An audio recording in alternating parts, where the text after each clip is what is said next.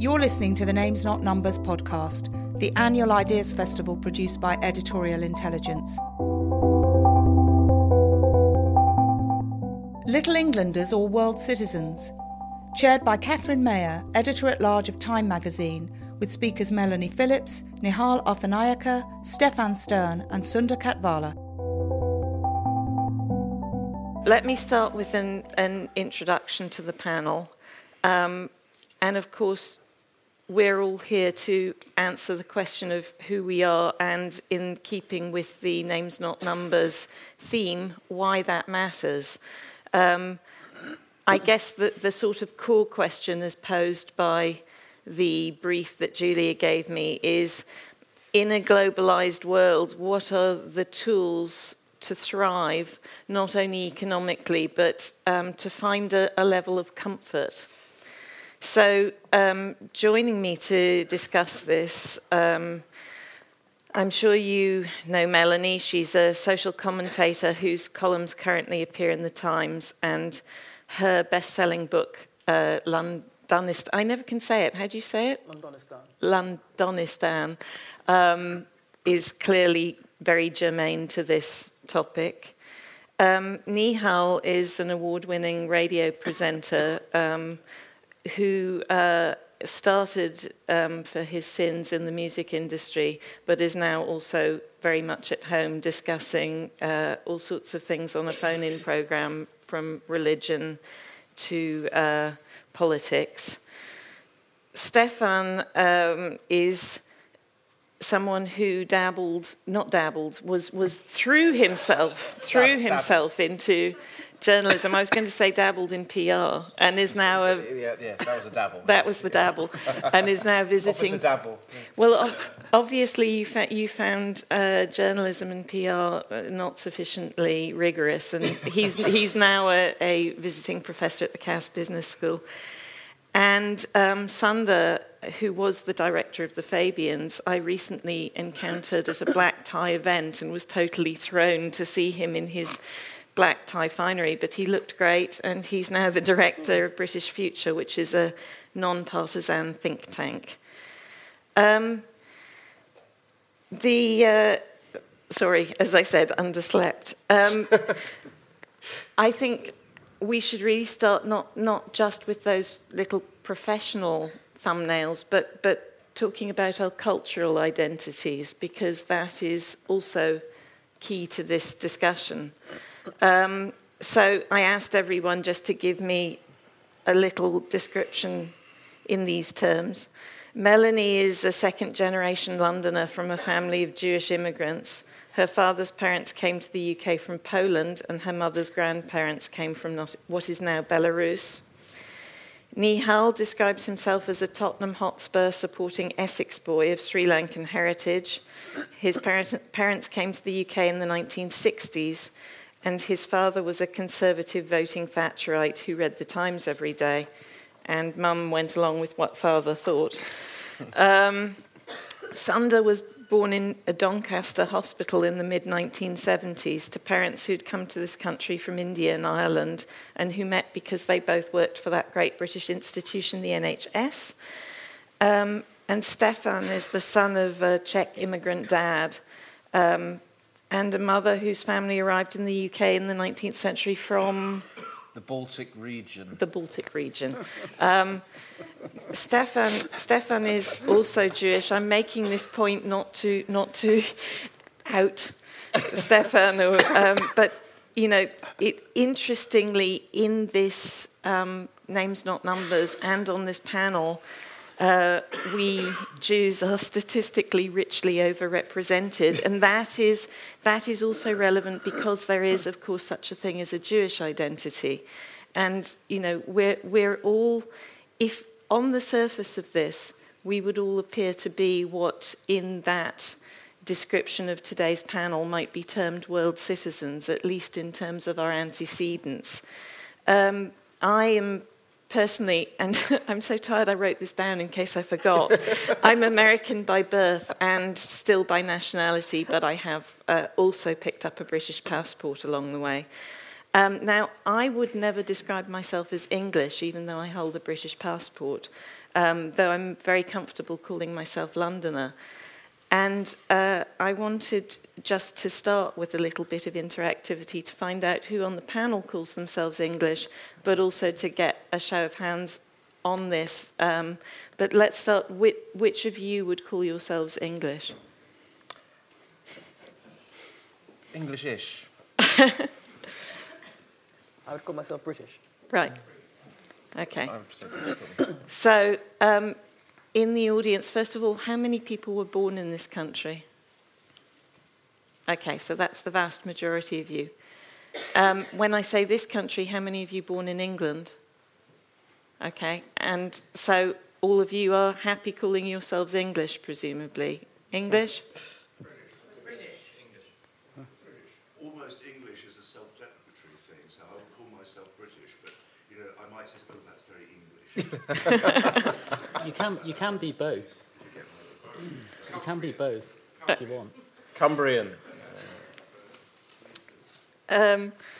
Well, let's see if we can find some consensus around this issue of identity, and, as I say, how we find a kind of comfort level with these interestingly mobile identities that we have and multi-layered identities that we have. But also let's think about some of the big questions that are roiling the political scene at the moment. British, but what's British without Scotland, for example? There is a kind of nationalist response to globalization, which you're seeing in many countries, which is about redrawing borders and reasserting identities that may not even be true. One of the great hallmarks of the far right is a nostalgia for a past that never was. So, what alternatives are there to that kind of nationalism that is nostalgic for a past that never was? Must we always define ourselves against other people? Who in this room passes Norman Tebbett's cricket tests?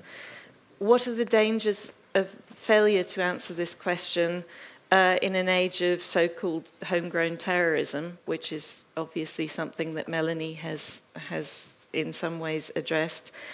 And also, in the age of austerity, can we have community, or are we bound just to have competition? So I think these are some of the questions we might address, but what I'm going to do is sit down, shut up, and let the panelists give an opening sort of statement of where they might be on the broader question, but also to suggest some of the questions that we might usefully address during this session. So let me start with Melanie. Well, good morning, everybody. It's a great pleasure to be here and to have this very fascinating discussion. And I think from the remarks that have already been made, what I've picked up is something which strikes me all the time, that we all have, not just, as the cliche goes, multiple, or many of us have multiple identities, but we all have a great need to feel we belong, and some of us feel we belong to different groups simultaneously, which adds to the complications of life. But nevertheless, the instinct to belong and to express what we are through a group is very strong. Now, I was very interested in the way this discussion was phrased in the sense of the title, Global Citizen or Citizen of the World, whatever it was, or Little Englander, because I think this reflects a very prevalent antithesis in which it basically goes like this. I am a citizen of the world. I feel myself to be a global citizen. That is to say, I don't feel myself to be trammeled by the narrow confines of belonging to a particular nation or a particular culture. I am enlightened. I am sophisticated. I am forward-thinking. I am tolerant. I am liberal. And therefore, I am a citizen of the world. I care about the world. I don't just care about my own people. That's really not very nice. I show that I am much more enlightened than that by caring about everybody simultaneously. And therefore, I very much approve of international, transnational, and supranational institutions and instruments, such as the European Union, such as the United Nations, such as the International Criminal Court, such as human rights law. Transnational human rights law should be actually supreme because we all, as citizens of the world, brotherhood of man, subscribe to values which are universal and indivisible. And anyone who doesn't think like me is a little Englander. Narrow, stultifying, backward-looking, not sophisticated, intolerant, and generally a thoroughly unpleasant piece of work. Now, I am not a global citizen. I am not a world citizen. I'm someone who believes in democracy and in freedom. And I believe that the alternative to being a global citizen is to believe in the importance of nation and national identity. Because in my view, nation, the nation, is the one instrument by which we can actually achieve democracy and freedom. And if we undermine the nation, what we end up is some kind of tribalism, some kind of situation where group is against group. Because it's only the nation which provides an overarching set of values to which we can all adhere and which gives us a kind of shared partnership in a common national project. Now, that absolutely does not mean that we cannot therefore have individual identities, individual cultural identities, religious identities, other identities, which can exist very happily under the umbrella of national identity. Where it becomes problematic is where those individual identities may conflict with the national basic values, and where the people actually think they should take precedence over those national values. That's where friction might arise. But there is, in principle, no reason why we can't all have multiple identities, and the nation becomes all the richer for it. But if we try and suggest that the nation is somehow illegitimate, then I think we diminish democracy and freedom. Do you have a question you want to... You feel that we should be addressing here that arises from what you've just said? Well, I would like to explore why so many people seem to have assumed, because it is what I've described, I think, is a very common assumption, that there is something illegitimate about national identity, that national identity equals nationalism, nationalism equals prejudice, bigotry, and war. National identity can lead to those things, but it seems to me quite obviously that there are innate advantages to national identity. And what perplexes me is why so many people really find that very problematic. Great. Nihal? I think, unlike what I've experienced in America, if you're of a certain age, you grew up where a Union Jack meant people with very short hair chasing you down the street and calling you a Paki. So having that sense of the nation being behind you and you being part of that nation was severely undermined by that process. And it's only in the last 10 years or 15 years where that has been reclaimed, where I would say I'm proud to be British and I can see a Union Jack without thinking of that, without thinking that that's not my identity. But we still have a problem with actually identifying our British identity. I interviewed on my Asian Network show a guy who was then involved in the British National Party, and he was slagging off immigration as he would, because that's his job, and then he said, we've lost our British identity. And I asked him, well, what is that? And he said, how dare you ask me what British identity is? And I said, well, what is it? If I lose my car keys, I know what they look like. So if you've lost something, surely you must be able to identify what that is. And he couldn't answer the question. And how do we have a national identity if we ourselves can't define what British is? I think we can in very broad strokes, but it's interesting. I'm married to an American, and whether they are Indian American or whether they're Pakistani American or Nigerian American, they feel this sense of being American. And they, however abstract it may seem, they seem to identify with being American. We have a real trouble here in persuading second-generation people, maybe even white British indigenous people, what being British actually is. So that's where, and that vacuum allows the BNP and the EDL and those kind of things to kind of jump in that, but even those morons can't define it. So is that your question that you'd like to add in? Do you Yeah, want us to, in this very small focus group? The problem is as well, though, if a politician decides to try and define it, we all, because of our cynicism directed at those people, don't accept it. I just wonder where does that charter come from that tells you you're British? I know there's the citizenship tests now, isn't there? Now, I've not obviously sat one of those. I don't think anyone here has sat a citizenship test. But I wonder if that is maybe we should all do that. Should 5-year-olds in British schools be told you are British and this is what British means? And then every year throughout their schooling, they have to be reminded of that. I recently did the citizenship test online, not because Did I you needed fail to. or pass? I failed. You failed it? Yeah.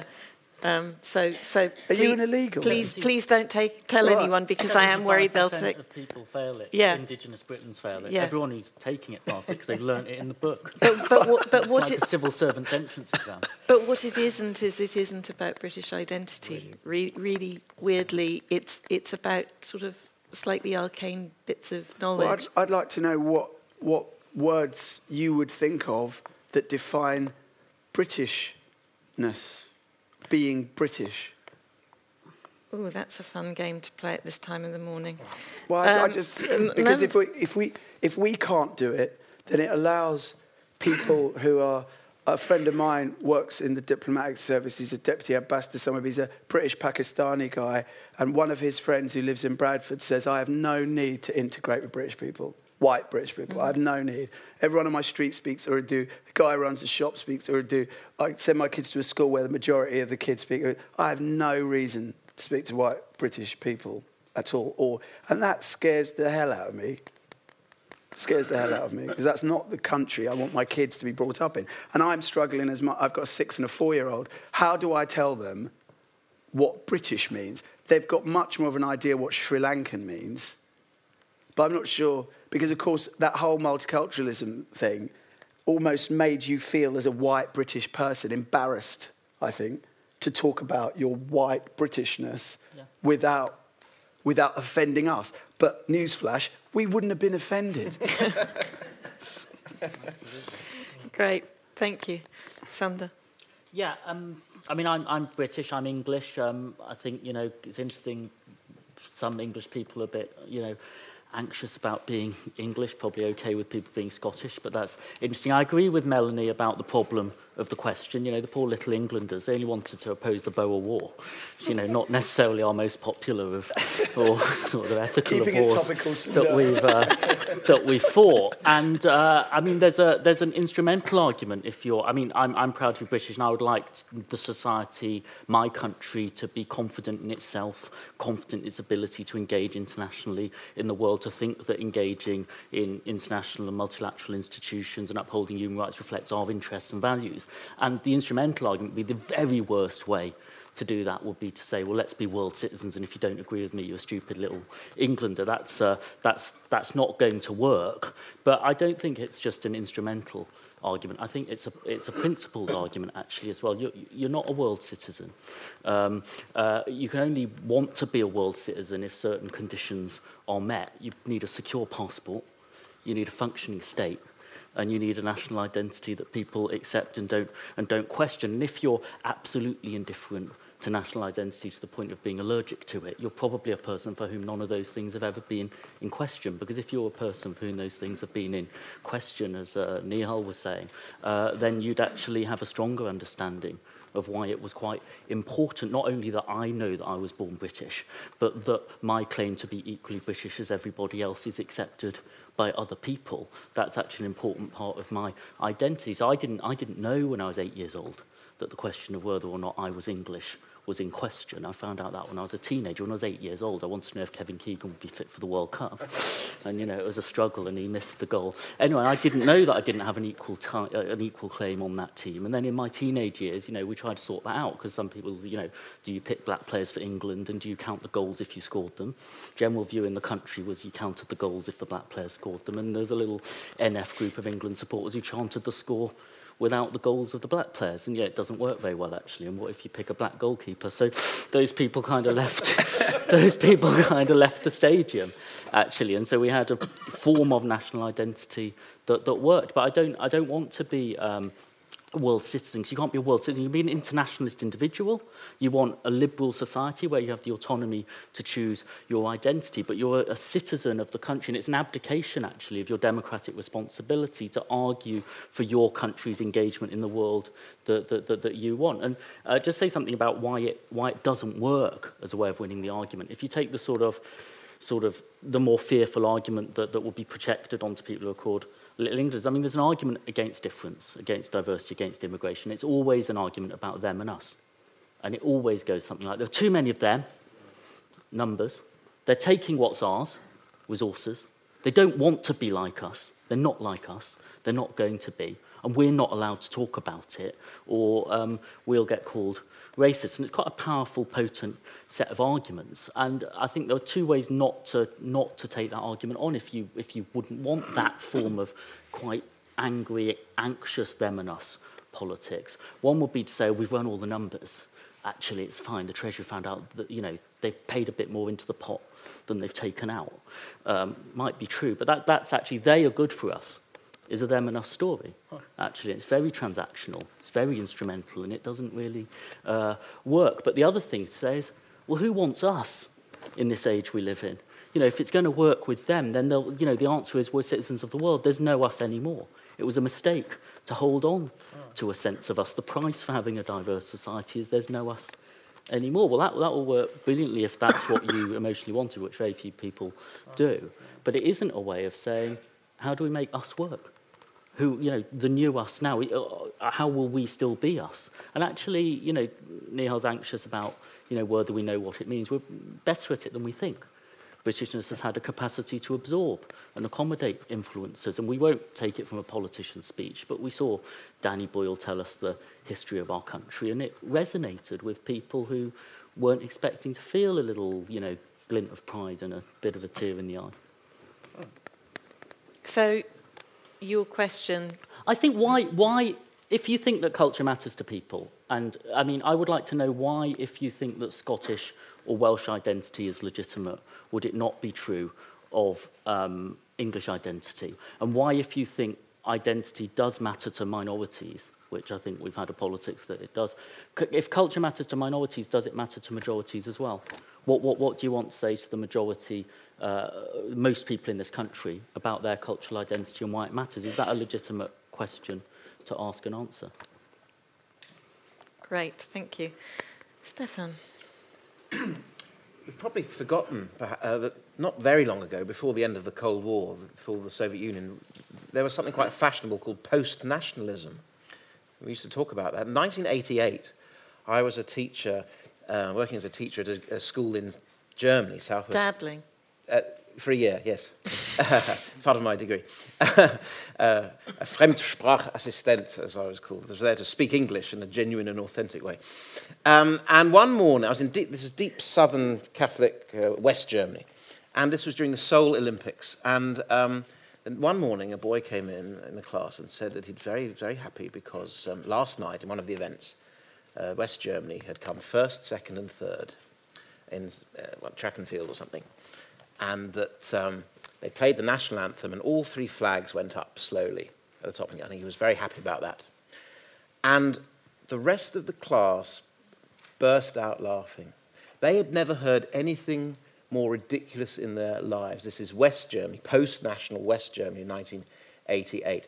Around about the time, there were also the European elections when I was in Germany. It would have been 1989, wouldn't it? Mm-hmm. And one of the radical right parties had a poster with the German flag on it, and the wording was, Zuerst Deutschland, dann Europa. This was the European elections. First Germany, then Europe. And my colleagues in the common room, Conservative or Social Democrat alike, were absolutely appalled by that poster. They thought this was an unsayable thing, an impossible thing to say in the German context. Now, you know better than me, Catherine, but I'm not quite so sure those sentiments would be utterly unmentionable or unsayable in Germany today. I think we've stopped talking about post-nationalism, and I think Melanie made lots of strong and important points about, if you like, the resurgence of the idea of nation. It is said all politics is local, and I think Sunda's point about a cohesive national identity is terribly important. So post-nationalism, maybe someone will make a case for it and try and defend it. I think in some senses it was quite a good idea. It was quite a nice idea while it lasted. It was perhaps, if you like, peak Europhilia. But I think the Front National has done rather well in yesterday's elections in France. We can see UKIP probably going to do pretty well this May. It does not seem to be in keeping with the mood of the times, but there is an appetite for definition, national identity.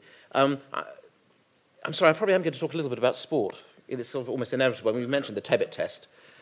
The great problem with the Tebbit test was that it was very un-English. Well, I went to quite a posh school. I was taught to applaud the opposing batsman when he walked to the wicket. And also I was told that if the best team won, that was fine. If the Pakistani or West Indian or New Zealand cricketers came to Lord's and slaughtered our bowlers, we should applaud them because they were playing the game better than we were playing the game. So to the idea that England first and you've got to cheer England even if the other team are much better, I think is wrong. So Tebbit was wrong. He didn't go to a good public school. In the rugby recently, which is again called the Six Nations tournament, and we have 4 home nations playing, strangely, I found myself in the closing minutes. It would have helped England's cause if France had beaten Ireland in the last couple of minutes, if those of you who were watching. And I found myself strangely wanting Ireland to win because I was admiring the way they were playing. I'm an England supporter in rugby, but actually... Can't support France. Well, perhaps not. But in theory, I should have wanted Ireland to lose, but I didn't. I was admiring the way they were playing. So these things are very common. I think there is more of an English problem than a British problem as well, I have to say this. Because during that rugby tournament, when the Celtic nations come on to play, when Scotland play Wales, I sort of think I know what's going on. And even Ireland, with all that rather complicated history, which is a British understatement, are playing as an all-Ireland team, even then you sort of know who they are. And yet when an England team run out onto a pitch sometimes, what's the answer? What nation is it? And who's cheering for them? I mean, I understand why Tebbit asked the question, I think he came up with the wrong answer. I rather enjoyed it when Amir Khan's dad, during the boxing, had both a Pakistani and a Union Jack flag on his shoulders. I thought that was a sophisticated and clever and honest thing to do, and I thought it was fine. So we do have multiple identities, but I think the appetite for cohesive national identity is strong and perhaps growing as a response to this menacing, complicated world. Who sets that national identity? So, for instance, there's a lot of people who don't feel proud to be British because of the war in Iraq. So they think that that's undermined their faith in being proud to be British. And at the moment when Western nations are lecturing Russia, they're saying to themselves, well, you can't take the moral high ground with Putin because of what you did. So who tells us, who do we trust enough to believe that they represent Britishness or that they are defining it for us, when if it's the nation state and the nation state is the government and we don't trust the government, we don't believe them, then what does that do to our faith in a nation state? I think there's a difference between policy and identity. I mean, it's a bit like a family. But you belong to a family, but you can disapprove of something that your family member has done, but you still love your family member. It's a bit like that. Well, I mean, it depends you can't what they've done. No, because we and to take the family, don't want to stretch the family metaphor too far, but even people who do terrible things, their children still feel that they are their children. Now, one can't stretch it too far. A nation isn't a family per se, but nevertheless, the fact that your country does something which you disapprove of, you say the war in Iraq. I wouldn't have thought myself that was a national identity deal breaker. I think that it may have been somewhat more problematic to be, say, a German in Nazi Germany. Then you do have a problem, because then the nation itself is caught up in something which is literally unlivable with. And that poses a very serious problem of allegiance. But even so, allegiance is not the same as identity. If you are in a country which has been taken over by some sort of totalitarian madness, you can certainly feel that you don't have allegiance to that country, you can certainly feel that you must take up arms against that country in these very extreme circumstances. If it's been taken over by a totalitarian or fascist regime, or whatever it is. But even then, I would suggest that you wouldn't stop feeling German. It's part of what you are. And so I think there's a bit of a confusion here between what a country is and what it does. I think so too, because those biggest questions about what a country does in its name are important because they're fiercely fought, whether it's the Iraq War or the Boer War, actually. They're fiercely fought about what's being done in your name, actually. You're very keen on the Boer War, It's quite you? powerful. It's where we get the Little Englander thing from. But it's quite interesting, isn't it? If you look at the centenary of the First World War, just go back 100 years this time, the question of whether we should have got involved in it or not is a meaningful question that is debated out in the BBC, and we all find it meaningful. Should Britain have done something or not which would have tipped the balance? We don't debate whether or not Russia or France or Austria-Hungary or Serbia should have made the decisions they made in the same way. The Asquith, Edward Grey, I mean, so distant from us as individuals, we still feel in a way that the decisions they take were made in the name of the thing that we still are, and we have an ownership over still whether it was right or wrong. I just want to go back to Nihal on that, because I think what he was saying is that the question of we feeling anything about the First World War or anything is the problematic one here, is that there isn't that sense of identity, that there is a sense of estrangement from that potential identity. Who do we trust? Who do we trust to frame our national we identity? have to do it ourselves. Why should somebody do it for us? I mean, it's shifted. It's a social. Well, the American Constitution, there are things. Some of us want to be told. Yeah. We want to think, well, who's doing this for us? Who's giving us that sense? Do you have an answer, though, to you're asking that question, who does it? I mean, and also you both in different ways articulated the notion that you need to have some kind of unifying, cohesive symbols and forces and whatever. So can you find any consensus here? What would those things be? Who should it be who is doing that? And what might those symbols and unifiers be? Where we could find consensus is you've got to give everybody, there is a job here for schools as well as for families and parents. You've got to give people in a democratic society that's like this the resources of knowledge and understanding to take a critical position about the questions of who we are and what we're doing. You've got to know what the poppy is, and then your democratic citizenship idea is I wear it, I don't wear it. I make my choice, and you make different choices about it. For example,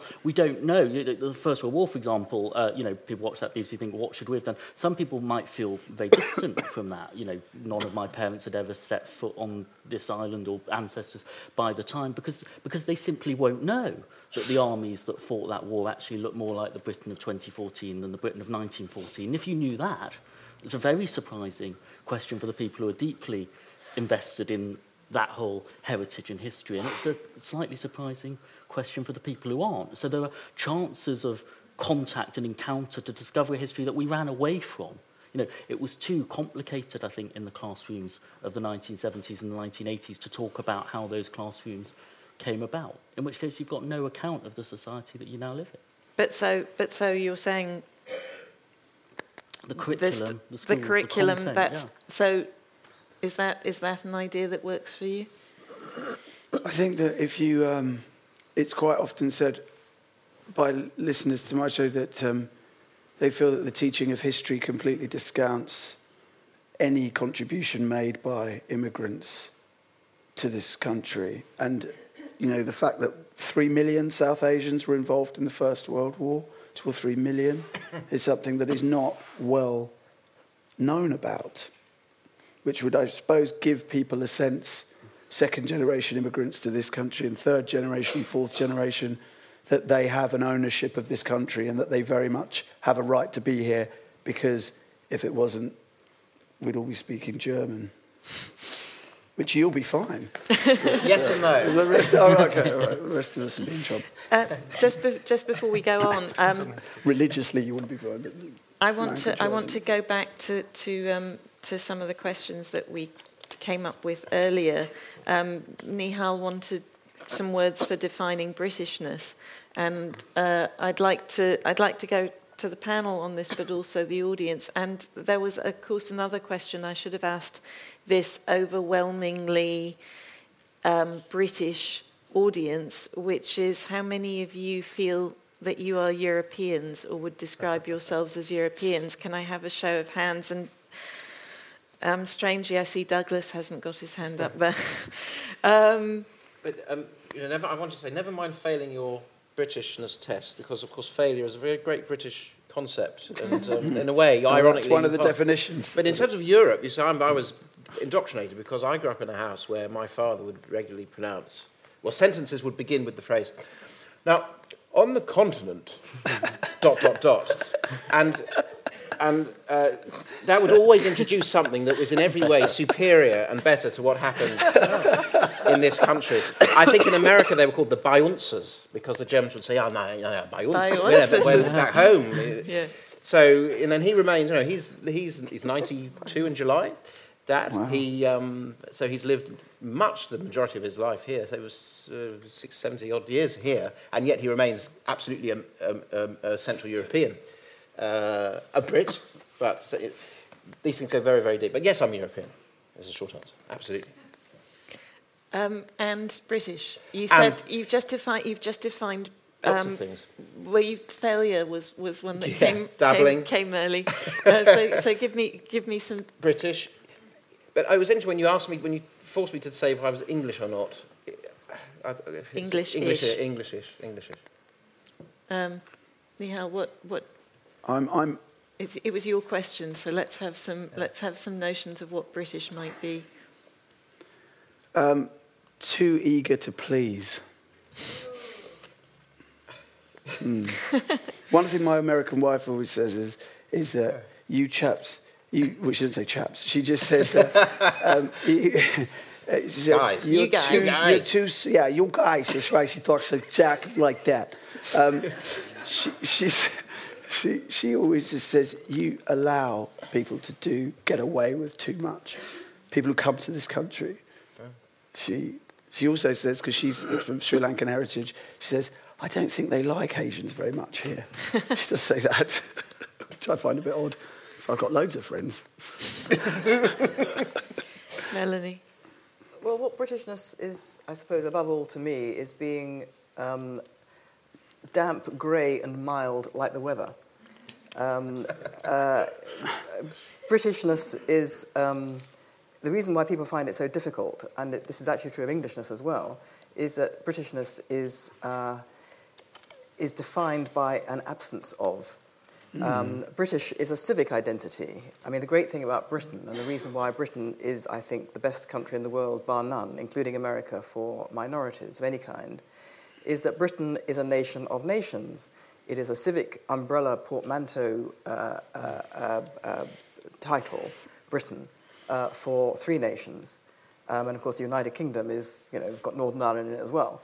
But, Britain is three nations. And it allows, therefore, everybody to be English, Welsh and Scots and British. And it allows minorities within those different countries to feel British as well as their cultural and religious identity.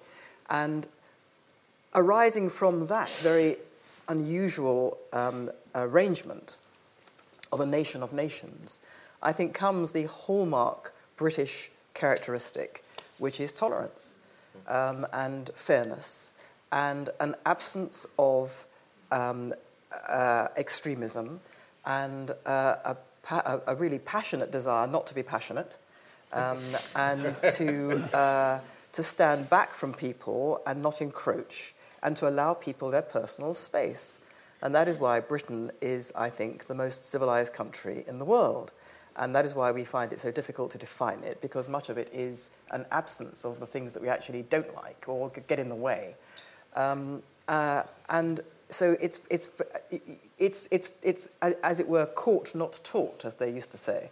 In other words, you can't teach it. You can't have a citizenship test. It's ludicrous. It's offensive. It's banal. it lends itself automatically to absurdities.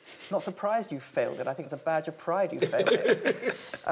You can't teach Britishness. You imbibe it. You inculcate it. And it is beyond value. But Melly, while you use all these highfalutin words, there are a lot of people in the UK who don't use highfalutin words. We're all here in this nice middle-class intellectual setting. I'm just going to interrupt, which is a bad thing for the chair to do, but I was actually going to make that point earlier, that one of the problems of having this debate here is that Names Not Numbers has brought the metropolis to Aldborough. So this is a debate that often takes place in sort of the wrong circles. Well, people writing opinion pieces in newspapers will all talk to each other and use these words, but how do you then use it, give people such a sense of identity that a third-generation kid in Bolton will get it and understand it, and not then allow extremism to get in the way and to be absorbed? You have to teach them to love their country. Yes, okay. Good, but again, still vague and ambiguous. How do you teach them? What words do you use? What do you say to them to teach them to love this country? Okay, Sander, you have a go at that, and then I'm also going to throw this open to the audience. I think Melanie was right that because it's the shared civic identity of a multinational state, firstly, it always had pluralism in it, so it's been easier to become British than French, but actually it's proved possible to say that people can become Scottish, so your other identities can be civic as well. But it's not good enough now, for the reasons Nihal's given, to say, the trick is you can't define it and you'll know it if you stumble across it. Actually, we need to work a bit harder than that on it. But the identity you decide for yourself, the common citizenship, we actually have to agree together what the content is. And it's not that complicated, actually. You do need a common language. You need to be able to laugh at the joke in English. You do need to respect the freedom of speech of other people, the freedom of belief of other people if you don't agree with them. So you can have freedom to believe and not believe, freedom of religion, and so on. And you need the rule of law. And it doesn't ask, actually, as a shared civic content, much more than that. But then you want an emotional attachment to it to come up as well. You want an understanding of why the history of this country. We've got religious tolerance because we didn't have it. And that's how we found it. And therefore, if it's, in strain again, you decide to do that again. That's what it demands, and it doesn't actually ask you to make sure you support the right sports teams or watch the right television programmes, because that doesn't quite feel, that feels a little bit too, show us your papers, please.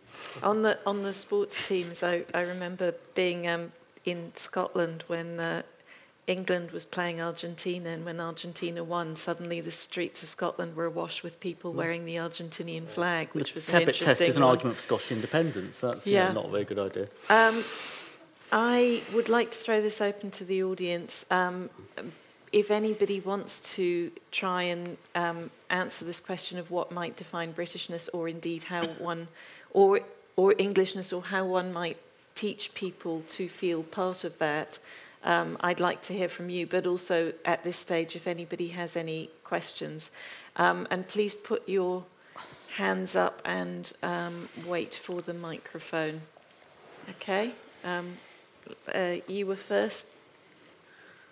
I think Nihal has possibly a pessimistic view because the university sector, I spent 20 years teaching economics undergraduates in Cambridge.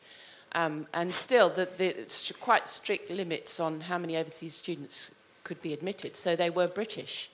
But if you look at their ethnic origin, most years, at least 80% would be second-generation immigrants. And some of them would be quite offended if someone were to imply to them that they weren't British. And I recently went to a graduate's wedding, Hindu wedding, marrying a of ethnic origin white woman, and half the guests were of white ethnic origin, and the rest, it was a real mixture, a melting pot. And lived in Australia for 15 years, and that's where I think Melanie's point about tolerance is incredibly important, because in Australia at that time, there wasn't tolerance for the indigenous population. And so I think... You're talking about Cambridge. I speak to university students from lesser institutions, perhaps, And they're saying, well, the Hindu society and the Muslim society are not mixing. When I was at university, you had an Asian society. Now you have a Hindu society, a Sikh society, a Muslim society, and they're not mixing, and there are worries that they are becoming increasingly segregated on campus. So my pessimism is well-founded in that respect. You're talking about Cambridge. By virtue of the fact most people get to Cambridge, I don't know what backgrounds they come from. I don't know whether they're 50% at least state schools, state-funded schools these days. So I know Cambridge, but I'm at UCL now, and similarly. Again, another elite institution in that respect. But I'm just talking about the people I speak to and the phone-in shows that I do. People are worried about this, that there is increased. And I'm speaking to someone in the House of Lords, an Asian peer, and she's very worried about this. Okay, no, that's a good point. I just know those two universities.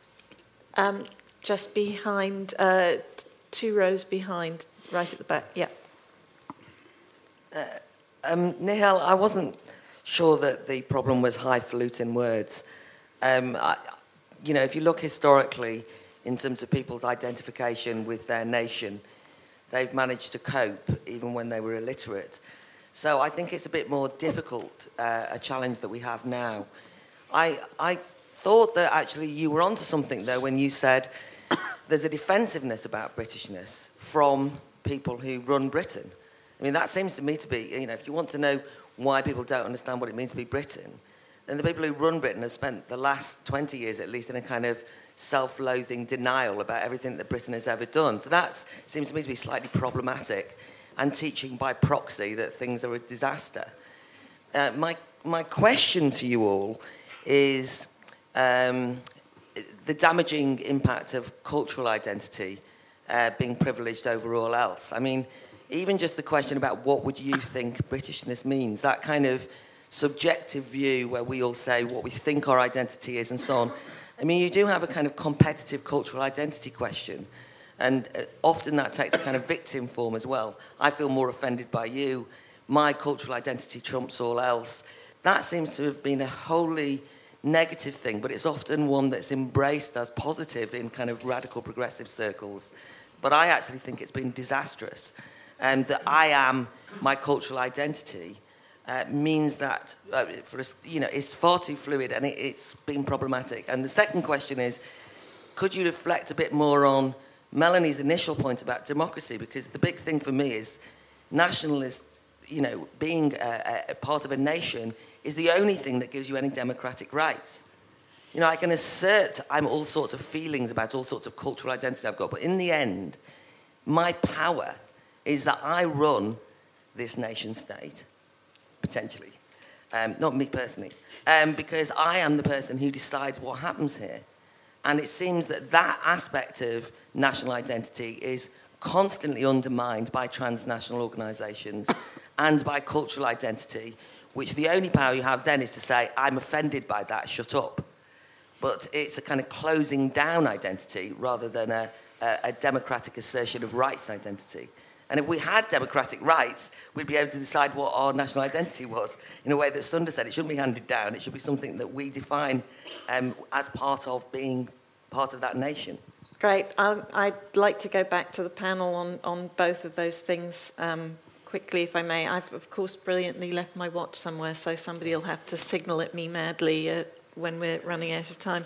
But are we...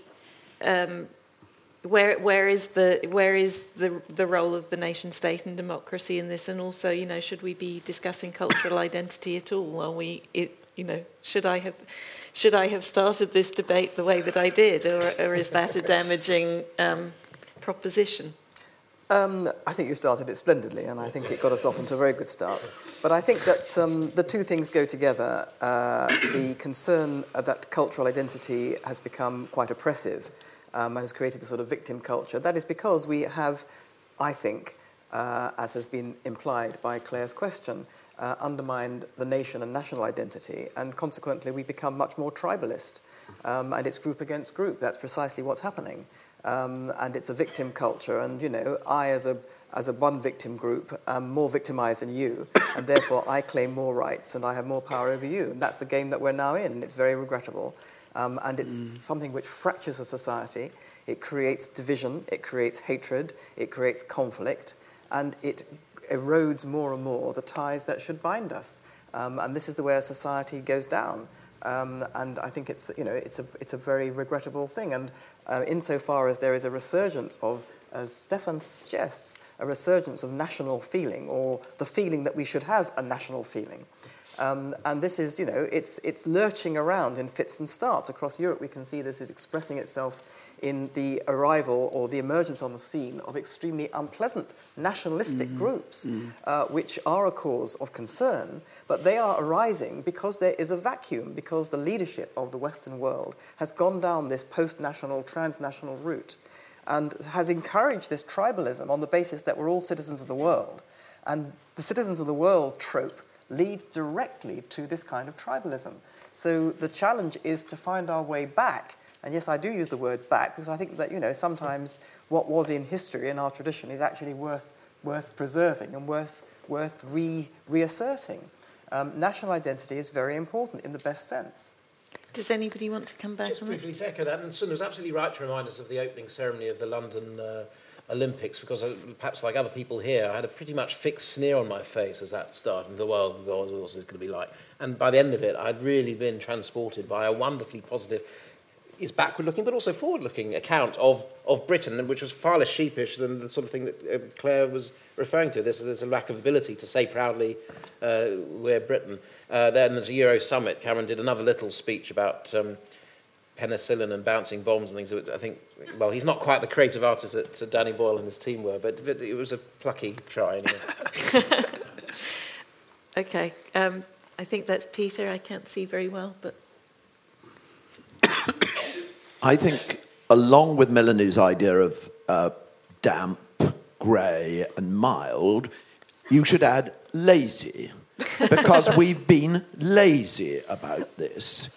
And I think it's very understandable why we were lazy in the first place, because our national identity is so firmly forged in history, in the geography, in the collectivity of nations, all those things, that most Brits, most of the time, felt it was almost gauche in the American way to talk about national identity. It was silly talk. It was sort of, university lecturer talk. Nobody should talk, that language, because it was precisely because it was self-evident. British identity was self-evident, and we would never have to employ the techniques that America had integrating a nation of immigrants, because we weren't one, or we didn't think of ourselves as one. And that attitude persisted through a period of absolutely intense change, and people were lazy about it. And now, we're now talking about national programs, and I think, the cultural identity, the cultural test, sounds idiotic. I haven't tried it. It's wonderful that you failed it. But what should we be doing? What measures should we be following, because the world has changed? What should we be doing to stop streets, little inner urban villages where everybody is content to speak Urdu unto the third and fourth generations, because that's a problem? Thank you. We started feeling our way around these sort of practical issues of what do we do, but also the question Nihal kept coming back to, who does it?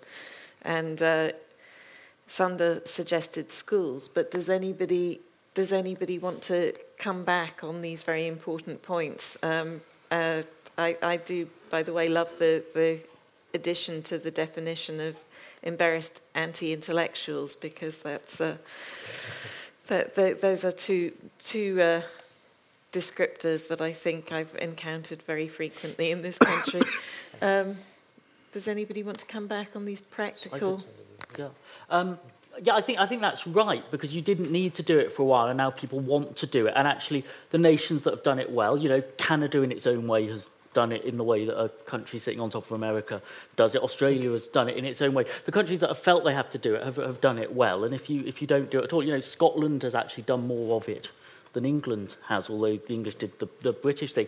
Once people want to have that conversation, and it's all going on out there, the worst possible thing to say is we're slightly afraid of the conversation you want to have. And actually, now that the English have understood that being English and British aren't the same thing, it took, about 50 years or 200 years to realise the difference, to actually say, but that's the worrying conversation, actually. That's the conversation we don't want to have. We bet that one takes us to a nasty place. It will be some sort of 1970s NF conversation rather than a conversation just in the England of 2014. That will be a very dangerous thing to do. And the cultural difference point, I think, was well made, because multiculturalism was never my favourite thing. The groups are quite neat and tidy. If you're half Indian, half Irish, you haven't got a team. I'm not down on tribes, inclusive tribes, the national civic kind of tribe, the local football team in a diverse town where everyone feels they can turn up. Those are good tribes because they include, and people want tribes, actually, but you've got to make them capable of being equally owned, I think. I want to hear from Martin Davidson, because Martin Davidson runs the British Council and travels around the world, and he will speak to lots of people as spectators who will probably have a better idea of what Britishness means, because they don't live in Britain and they see it from the outside. Thank you very much. That's all right. Yeah. Well, you do run the British Council. One of the... You talked about the Danny Boyle opening ceremony. I was privileged of being there. It was absolutely fantastic to be there, and the sheer degree of emotion in the stadium was fabulous. I was sitting next door to the producer from NBC, who was going to have to put... It was being delayed so it could be shown on the East Coast at the right time. And at one point he turned around to me and he said, I don't know how I'm going to explain this to the great American people. And the guy in front of me turned around to him and said, we don't care. Yeah. And that struck me as being an ideal articulation of Britishness at that particular moment. But I'd like to just pick up on the point that I think Melanie made right at the very beginning, which is we shouldn't be articulating our identity versus somebody else. And I would actually challenge that a little bit, because I think we can only see properly ourselves if we see it through the eyes of others. And nobody's actually asked the question, what do people outside this country think about us? And there is something massively attractive put you on the spot to answer about exactly that the way we're seen. But also, it seems to me, we can only see ourselves if we actually are able to have that conversation with other people. And one of the real problems we have as a country, we are disgracefully under-educating people in foreign languages and their ability to engage with people in other parts of the world. There are 500,000 foreign students studying in this country. There are probably less than 20,000 British students studying overseas at the most generous possible estimate you can have. Unless we actually get young people from this country to actually engage with people elsewhere, it's very difficult for them to be able to see themselves reflected in other people's views. And it seems to me that reflection is vitally important for you to be able to see yourself. If you haven't got a mirror, it's very difficult to see yourself. And Martin, I think that's one of the problems we have in this country, unlike many other countries in the world, in cities certainly, a lot of the world is here. So unlike other countries, perhaps, which aren't as multicultural as ours, can't our young people mix?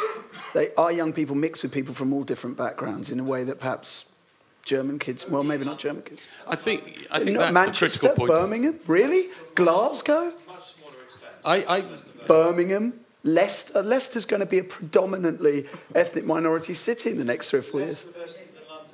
You've got 300 languages spoken in schools in Leicester. Yeah, but you have a very multicultural city, much more so than perhaps if you went to Madrid. But that I agree with. But London is not England. England is very different. No, I'm aware of that. I have callers who call up my show from Birmingham, from Leicester, from Leeds, from Bradford. These are multicultural places. We are spoilt by multiculturalism in that way, in a way that other European countries aren't. Would you agree? Yes, I do agree. I don't think it's a substitute for what Martin's talking about, which is about British kids going abroad. Sander. What Martin said about the Olympic opening ceremony is completely right. It's what I really liked about it really is that, you know, you chuck James Bond and the Queen and Mr. Bean in, so there were some recognisable symbols, but the references were for the domestic audience. And the reason you had to do that, it was very important to do that, was that you start with the question, what story do we want to tell to the rest of the world? And actually you haven't had the conversation here about the story you want to tell to the rest of the world. And I think that's what changed from the sort of Millennium Dome kind of moment to after 7/7. It became much more important to know here what the conversation was that we wanted to have and wanted to say to ourselves, rather than saying, you know, what really matters is what people in Taiwan think about us. This is a branding issue. It's not. It's a how we live together issue. It's not Great Britain. It's that doesn't really fill the gap, does it? Okay, more questions.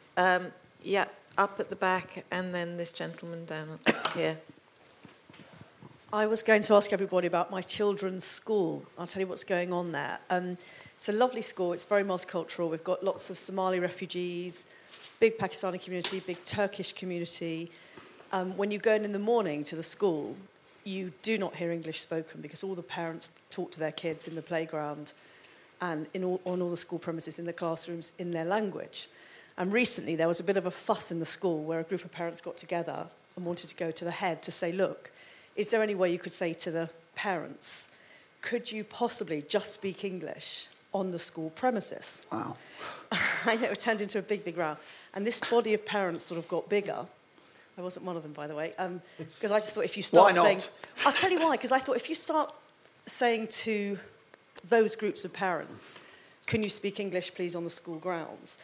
There's Japanese parents there, there's French. Do you then start saying to everybody, you can't speak your language in public? Where'd you go next? The tube, colleges. So it did sort of worry me. But on the other hand, one of the parents put quite a good case about, you know, we're trying to make these children feel a sense of unity. We're trying to get everybody talking together. And it feels like the Tower of Babel in the school in the morning because nobody's communicating. And as a result, not just the children, but the parents are in small groups. You've got the Somali parents, you've got the Turkish parents, you've got the Pakistani parents. And we don't really mix, it's true.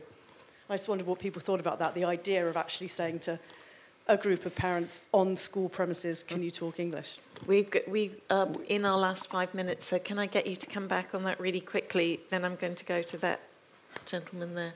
We're too scared to do that, aren't we? In Singapore, they have their public housing is that there has to be quotas of people from different backgrounds in public housing, which statistically looks like it helps integration. We wouldn't do that here, would we? We wouldn't. We feel profoundly uncomfortable with telling people that they should do that, and I wonder whether we should get over that. I thought there's a point on both sides of that conversation. You're not the sort of country that wants to say foreign languages verboten on the tube, but what you'd like the school to do is bring about contact between the parents, so the parents meet and have contact, and the common language is what matters that the children have and grow up in. That's why the schools do well. You don't then insist that people can't speak their own language as well, but you're encouraging more contact, because if people are just in their national groups, but do we have to start becoming more strict with this? Do we have to, in order to avoid the whole sleepwalking into segregation thing, but do we have to compel rather than suggest? Because you're saying you're not making contact happen. You're suggesting. If you hold a meeting for all the parents, that will be in English. But actually. No, but what if you don't want children? You don't want children will turn up. What if they will just go? Then you should say it'll be good for them and their kids in the school that you do that. And then you should expect it. But we can't make speaking your mother tongue a thought crime, can we? I mean, really, no. This is ridiculous. On school premises, could you say, we want you to speak English because we want you all to talk to each other? So you don't make it a thought crime. You don't come at it from a negative thing. You come at it from a positive. But there's a naughty boy in my daughter's class called Kuba, whose parents are Polish, and she tries sometimes to get his attention, but when he's really in trouble, she has to shout Polish at him to get him to stop, and that works. And why can't we stop her from doing that? That would be ridiculous. Kubs, that's what she shouts. Now I know how to shout at a Polish. This may be our last question here. I've spent most of my life either working in or serving vast multinational corporations, and from time to time going on the team meetings, the global get-togethers. I always feel humbled by the a sense that there is something much greater than one's own little nationality. It's accepted, often in a rather light-hearted way, but there's a much bigger stage on which a great multinational works. It respects up to a point the nation state. It's more interested in the global groups, and the Europe, Middle East and Africa, EMEA, is a well-known part of the language of multinationals. And I think we have much to learn, as Martin indicated a moment ago, that how we're seen. I'm, as I said, humbled by the presence at those events, and I see around me people who are so bright and so... I learn a great deal about myself and my Britishness from that, and we're part of a much greater enterprise. Now, why can't we do that in a rather more, debate like this? We need to open our shoulders a bit and see us in the context of this. I'm seeing in front of me is Matt Peacock of Vodafone, and I'm sure that you, Matt, will have, Vodafone will have, as a great multinational, many similar points. You as a Brit there is just one part of the jigsaw, but your loyalty to that magnificent business is what's on the table. Not your Britishness.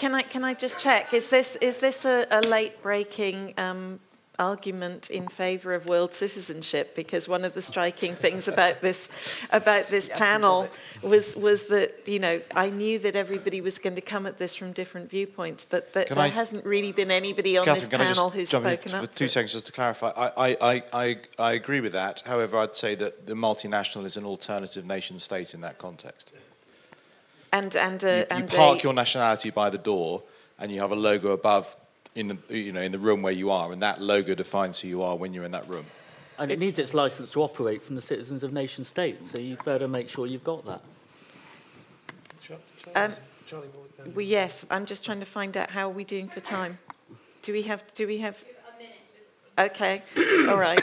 Sorry, who? No, Charlie in the middle. Okay, Charlie in the middle. Stefan's taken over from me, as is right.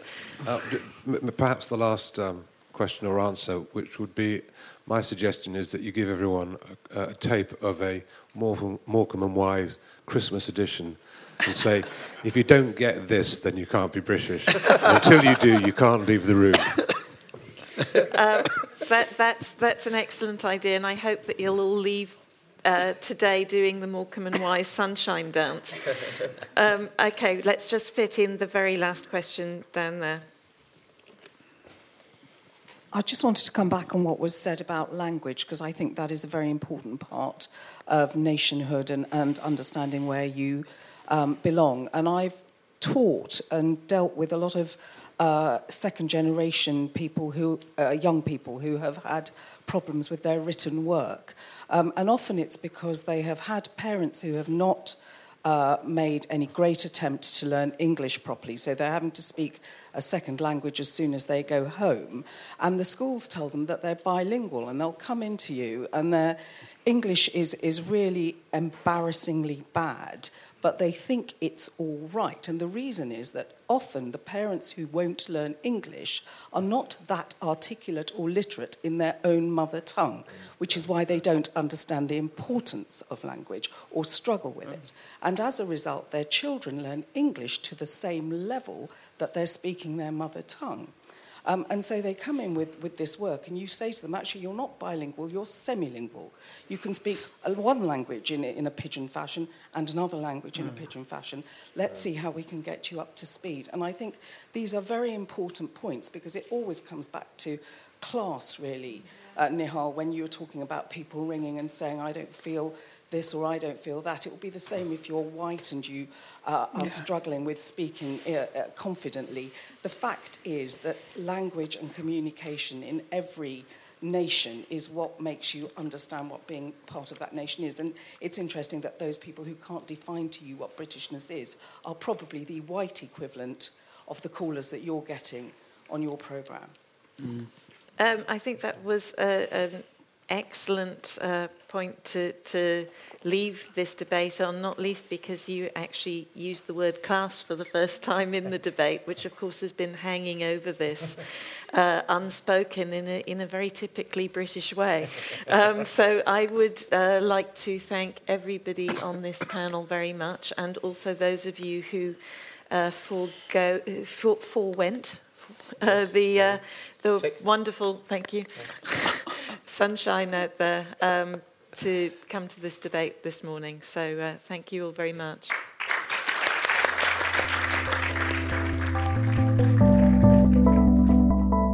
This podcast was produced by Sarah Peters for Editorial Intelligence, with thanks to Vodafone, FT Weekend, CNN, GQ, and all the partners and participants who made and make Names Not Numbers possible. Thank you for listening.